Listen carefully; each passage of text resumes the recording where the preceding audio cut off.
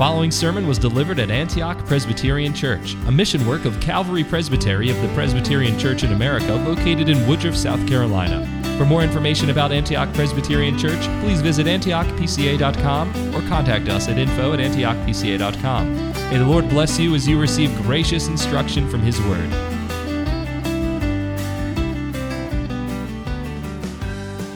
Well, the year has started. And some of us have made resolutions to go sugar-free, some to go to the gym more, some to read the Bible. Some of you probably have dropped out of that already, but we persevere and we continue with it. And part of this New Year resolution is to be more thankful and to be detailed in our gratitude. And so I chose this passage this morning for this very purpose. I don't know where you guys are spiritually. I don't know what you're struggling with. I don't know what word you need. So I bring this word that I brought to my congregation a year ago from now. And I would like to focus on the ministry of thanksgiving. And it's important. It's important, the ministry of thanksgiving. And we see that the Apostle Paul, whenever he writes, he is a very thankful, grateful man. It's a spirit of gratitude that shines throughout Paul's letters. And he has much to be thankful for personally, but he doesn't think only about himself. He has an eye for the grace of God in the lives of other people. And he knows that it's all from God's mercy. But he has learned to track them and to trace them and to be quick to point them out. And so first, as I focus on verses 2 and 3, having received the whole context from the whole chapter, first I want to focus on this very thing, the service of thanksgiving. And our call is to be men of prayer, of course, but as we'll see, to be also men of thanksgiving. Paul is a converted Jew, and he kept up the practice of regular hours of prayer. He prayed at least 3 times a day. Something he learned as a young boy, and part of the normal Jewish cycle of prayer will be also a section of thanksgiving. A section of thanksgiving. And he knows it's a biblical thing to do. The Bible is full of thanksgiving. See, if we just read the Psalms as we read Psalm 103 and every single psalm, it's first and foremost a song of thanksgiving. Psalm 107:1 says, "Oh, give thanks to the Lord, for He is good, for His steadfastness, love endures forever." Psalm 136:1 says, "Give thanks to the Lord, for He is good, His love endures forever." This is the opening creed of thanksgiving. And that's why thanksgiving is part of godly prayer, part of element of worship every Sunday. Every worship service should be part of our personal life too. And that's why we do it. Psalm 104 says, "Enter His gates with thanksgiving and His courts with praise. Give thanks to Him and praise His name." As you enter the temple, as you enter worship, as you enter that spiritual encounter with God, enter with thanksgivings. And that's why Paul knows this. And in Philippians 4:6 he says, "Do not be anxious about anything, but in everything by prayer and supplication with thanksgiving let your requests be known to God." Then later in 1 Thessalonians 5:18 Paul says, "Give thanks in all circumstances, for this is the will of God in Christ Jesus for you." Now, who is this you? It's a slaughtered church. Paul was able to stay in Thessalonians only about 20-something days, not more than 3 weeks probably. He had to flee. And when he went and traveled and went to Athens and then to Corinth, he doesn't know what he has left behind. A pile of bodies in the church room, a mass grave of a young Christian church, or a number of deconverted, apostatized people. And yes, some of them has fallen asleep in the Lord, and we don't know from the text if they're Christians or not, but we know that some of them have passed away. And Paul tells this tortured church that this is the will of God for you right now, there where you are, to be thankful at all times. And we know also that Thanksgiving, since there is a lot of seminary students in the room, Thanksgiving is a special activity of the elders of the church, ruling or teaching. It's a ministerial duty. Paul writes to 1 Timothy 2:1. He says, Timothy, I urge you then, first of all, that petitions, prayers, intercession, and thanksgiving be made for all people. Thanksgiving be made for all people, and doesn't mean that people groups or countries. It surely does include that, but for all men, all kinds of men, good men, bad men, in good situation or bad situation. You find what is grace in them. You point it out, trace it, attribute it to God, give it back to Him. And that's why he says later to Colossians 2:4, devote yourselves to prayer, being watchful and thankful. Thanksgiving is the activity of the gathered church also. In Ephesians 5:19, Paul says that we're to speak to each other in that famous passage with psalms, hymns, and songs of the Spirit, making music from your heart to the Lord. Verse 20 says, always giving thanks to God the Father for everything in the name of our Lord Jesus Christ. Giving thanks for everything. And because not being thankful is a sin. It's really the very first thing. The very first sin in the history of civilization, not being thankful that you have the whole forest and you count one tree that you can't have. That's what all forms of perversion is. That we're suffering as a culture today. Not being thankful to what God has called you to be. A boy or a girl, a man or a woman. Rich or poor. Slave or freedman. Not being thankful. And then you turn things upside down. And because the world is not thankful for what God has given them, they count what they don't have, what other people have that they wish to have. And because they are not thankful, Paul says in Romans, for although they knew God, they never glorified Him as God, nor gave thanks to Him. Their thinking became futile, and their foolish hearts were darkened. So not only do we have a calling to being thankful, all of us, public, private, official, and individual, but as we read, when Paul says in verse 2 and 3, we give thanks to God always for you all, making mentions of you in your prayers, remembering without ceasing your work of faith, labor of love, and patience of hope in our Lord Jesus Christ in the sight of our God the Father, knowing, beloved brethren, that your election is by God, and that our gospel didn't come to you in vain. And then the rest of the chapter continues. What we see here, that not only is Paul grateful in general, but he is grateful particularly in particular. Paul's thanksgiving was particular, not in general terms. Oh, I'm thankful for you, brother. but he was detailed for what he thanked God. And there is a list of things that he has there. And that's the reason why we read Psalm 103. It's a list of what God has done in our salvation. There is a list of what God is.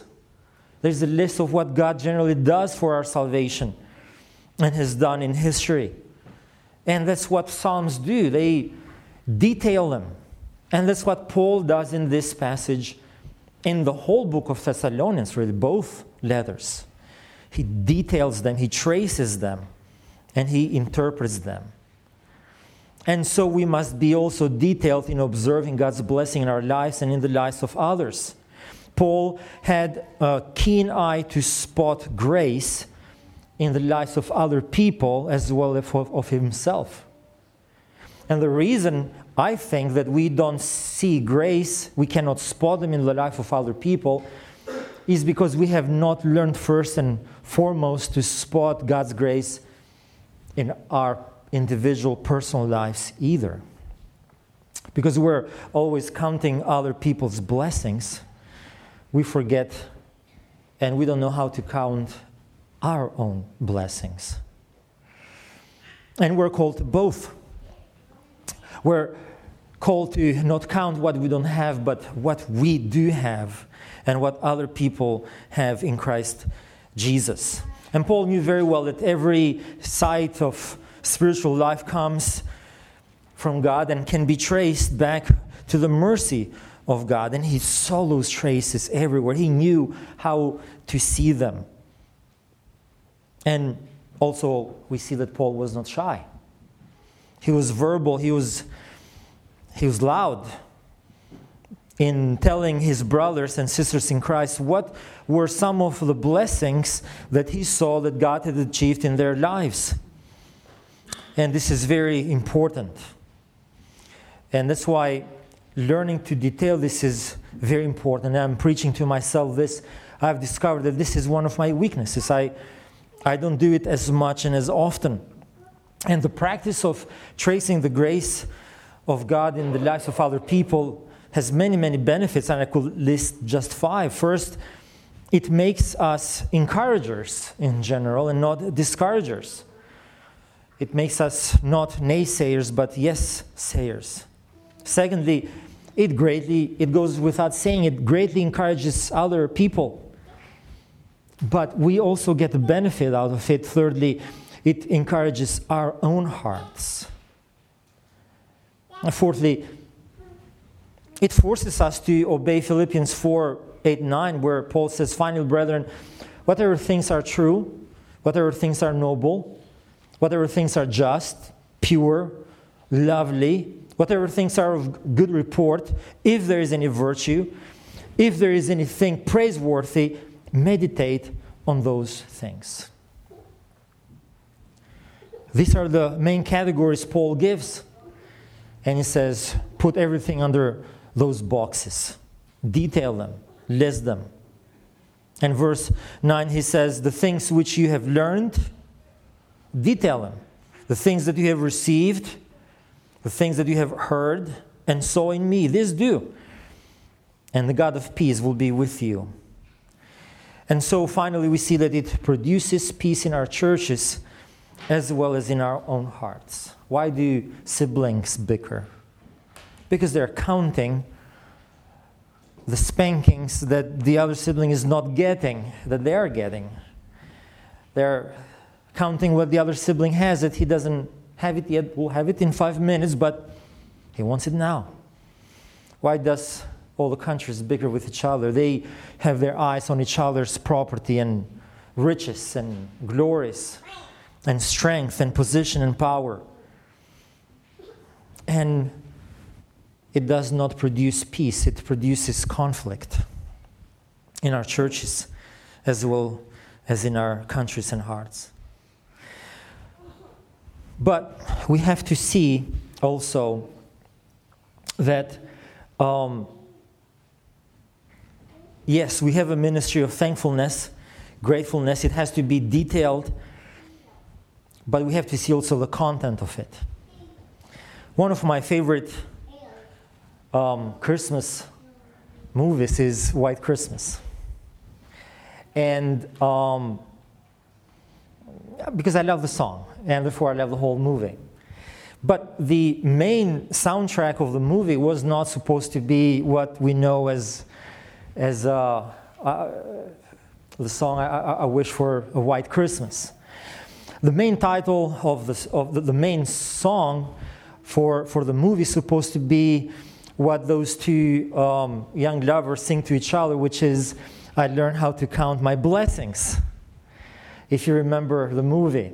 But as true and as right, the advice that the guy gives to the girl, learn to count your blessings, the content of it is wrong.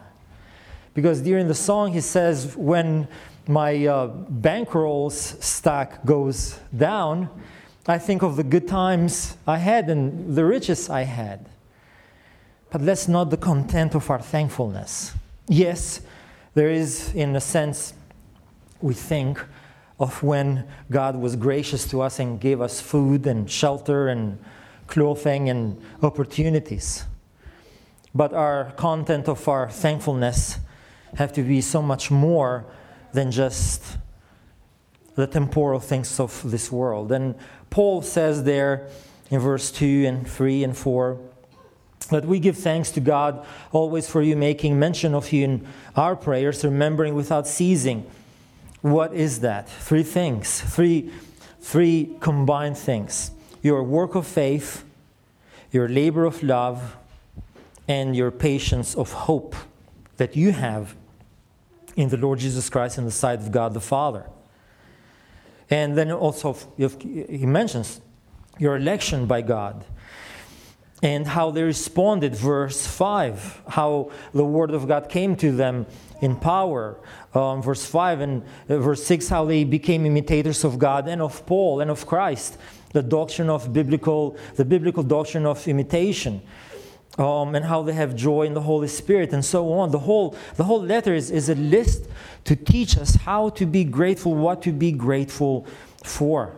And it's interesting, those three categories, faith, love, and hope, aren't they? It's Paul's favorite thing, 1 Corinthians 13. And these three remain, faith, hope, and love, but the greatest of this is love. In Galatians 5, Paul says that, for through the Spirit by faith we wait expectantly for the hope of righteousness. So faith and hope. For in Christ Jesus neither circumcision nor uncircumcision carries any weight. The only thing that matters is faith working through love. And so we need to focus a little bit on these three main categories of tracing grace in the life of each other. Life in the Thessalonian church first was marked by work produced by faith. Faith, receiving and resting in Christ for our salvation. Not just a set of ideas to be talked, to be debated, but a triumph declaration of what God in Christ has done for us. And faith, true faith, works. True faith has hands and feet. Salvation is by faith and not by human works, but faith has its fruits in good works. And the gospel changes lives. God transforms every aspect of human existence, relationships with each other, with money, with the world, with even the trees outside. God sanctifies all those relationships. And the gospel does that. God does that through the gospel and through grace. And this is what happens when God becomes the center of our existence. These young Christians in Thessalonians are living for the glory of the Father in the power of the Holy Spirit, Paul says, as they're waiting for the second coming of God's Son from heaven. And so we see there that they are no longer pursuing self-interest. They are not enslaved by sinful desires, but they cared for each other. They cared for poor Paul. They cared for the mission. They gave out of their struggle. A new life was in them, faith, and that produced work, great work among them. Paul says, I don't even need to come back to your region to do church planting because everybody knows about the gospel. And has been, 2 months, 3 months at most that Paul had to move away from the area. And they have evangelized the whole region. But not only that, Paul says that not only a work of faith, but even a labor of love. They were marked, the Thessalonians, by a labor of love. Life had immediately become very hard for the Thessalonian church when they believed in the Lord Jesus Christ. And it becomes very hard immediately for almost everybody in the world when they become Christians, because you lose certain rights, which is the reason why many don't want to come to Christ, because they know they lose certain rights. The right to enjoy sin, the right to do sin, the right to live for yourself, the right to pursue your own interest versus kingdom interest, kingdom pleasures, kingdom-related works. And that becomes hard. And I think it has great apologetical value. Historically, the Marxists have held to the position that people become Christians because it makes it easier for them to go through the sufferings. It's the opium of the people. And weak people become Christians. Religion is for the weak. And religion makes things better. And here is the apologetical value in this. In today's age, it's not true. The 20th century, the most bloodied century of all the centuries for the Christians and not just for the world in general. And the 21st century hasn't started any better either. And it looks, by all calculations so far, when you trace the trajectory, that is going to be the bloodiest and the deadliest century for Christians so far. It's not for weak people. It doesn't make life easier to become a Christian. It makes it harder. And there is apologetical teeth to that. And I encourage you men to use it. Jesus says you have to pick up your cross and follow me through faith and hardship. In Matthew 16:24, it says, if anyone desires to come after me, let him deny himself and take up his cross and follow me. Labor there in the Greek is different from work. It's much harder, harsher activity to bless the church. To love someone in the church, inside of the church, is hard work. To love you, I'm sure, is hard work. I don't know you, but it's a blanket statement. And because I know it's hard work to love me.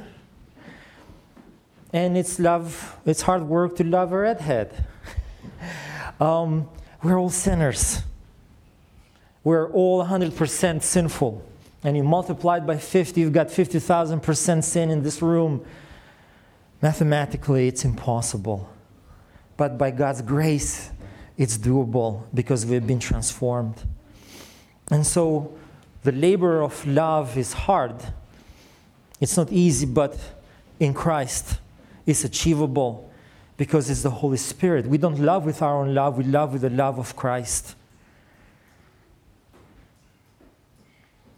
And so Paul says you have to continue to give yourself as you have continued to give yourself until it hurts. That is the labor of love. Paul uses that wonderful phrase in 2 Corinthians 5:14. We are ready to do anything for the salvation of the lost. And he says, because the love of Christ constrains us. It's a freeing love on the one side when it comes to sin. It's a constraining love on the other side when it comes to obedience. love is a constraining force. And third, Paul says there that work of faith, labor of love, patience of hope in our Lord Jesus Christ in the sight of God our Father.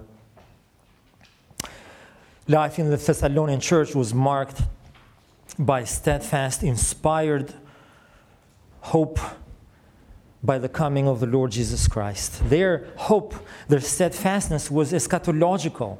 They lived eschatological lives. Jesus was coming any day. And that's the call for us. And you know what that kind of eschatological hope, that imminent hope does? It gives stamina. It gives stamina. Because it makes you see something that most people don't see. It makes you see through the eyes of faith the finish line. When you watch the Olympic Games and those runners, either the 100-meter or the marathons, and you see them in the last yards and the last moments, they're just about to die. They're just about to give up their soul. They have worked so hard. They're pumping so hard. But there's that white line there on the floor. And they know 2 more steps and they're going to touch it. And they're going to win it. And they're going to get the crown. They see it. And that's what faith is, seeing Christ coming. For Christian hope is not wishful thinking. It's not, I wish I will try harder and maybe it will happen. It's not a general positive attitude in life. It's the fruit of the Spirit.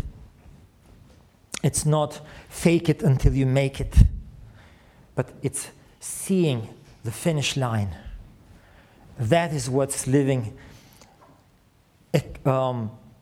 with the eyes fixed on the truth. Because Christian hope is based in truth. It's based on the sure promises of God that one day He will make all things new through Christ Jesus.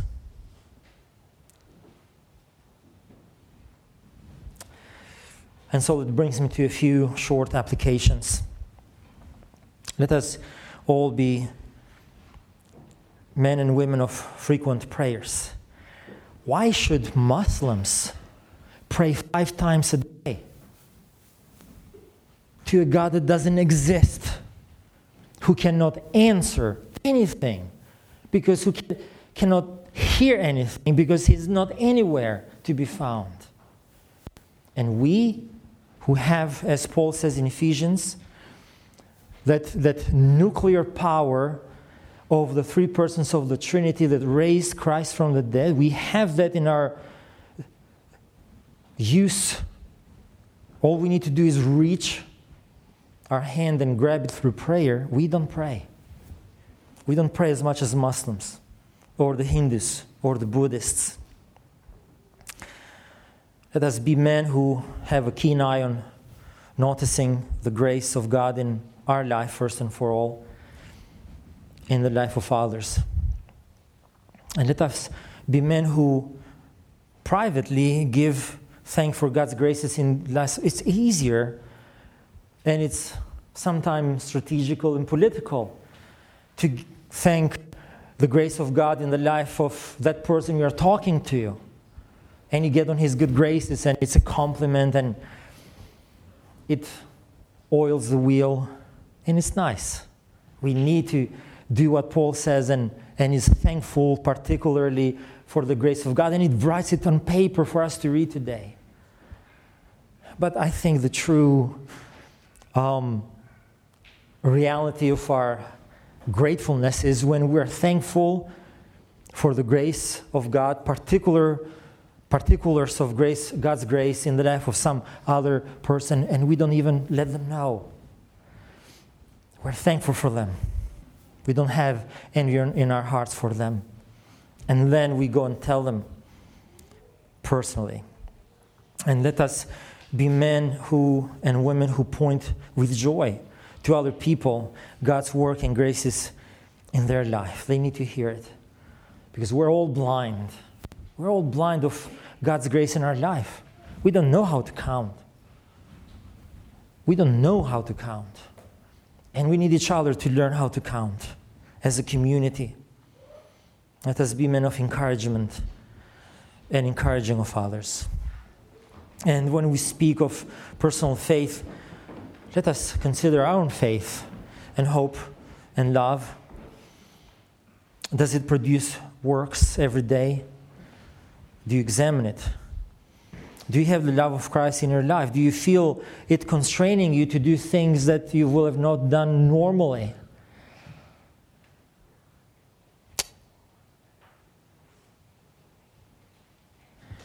Do you possess all the three Christian virtues, faith, love, and hope? Are they active, public?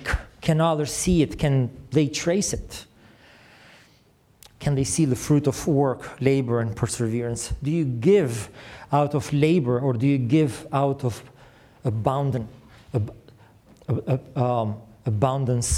of your life? Do we persevere in the graces of God? Are we keeping our eyes on the grace of God until Christ's coming? Do we have our eyes in the finishing line?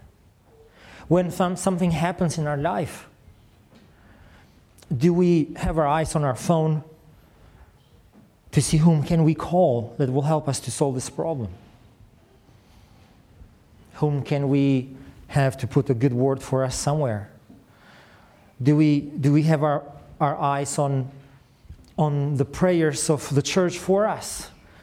Because we are too weak to pray for ourselves, or too untrusty to God, and we think that the prayers of other sinners like us will have more efficacy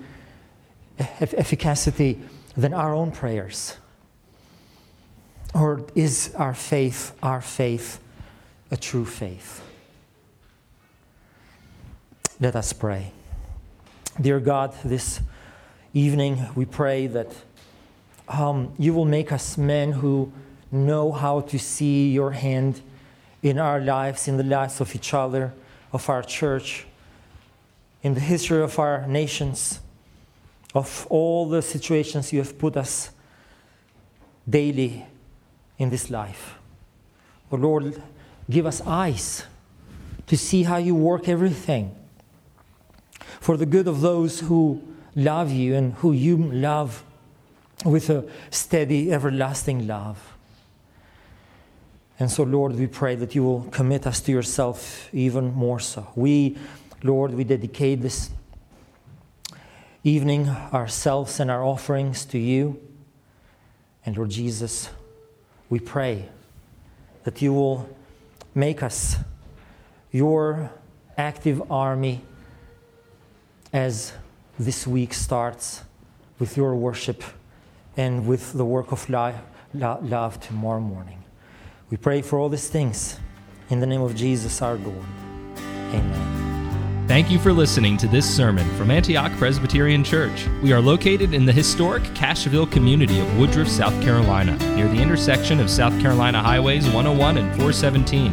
For more information about Antioch Presbyterian Church, please visit antiochpca.com.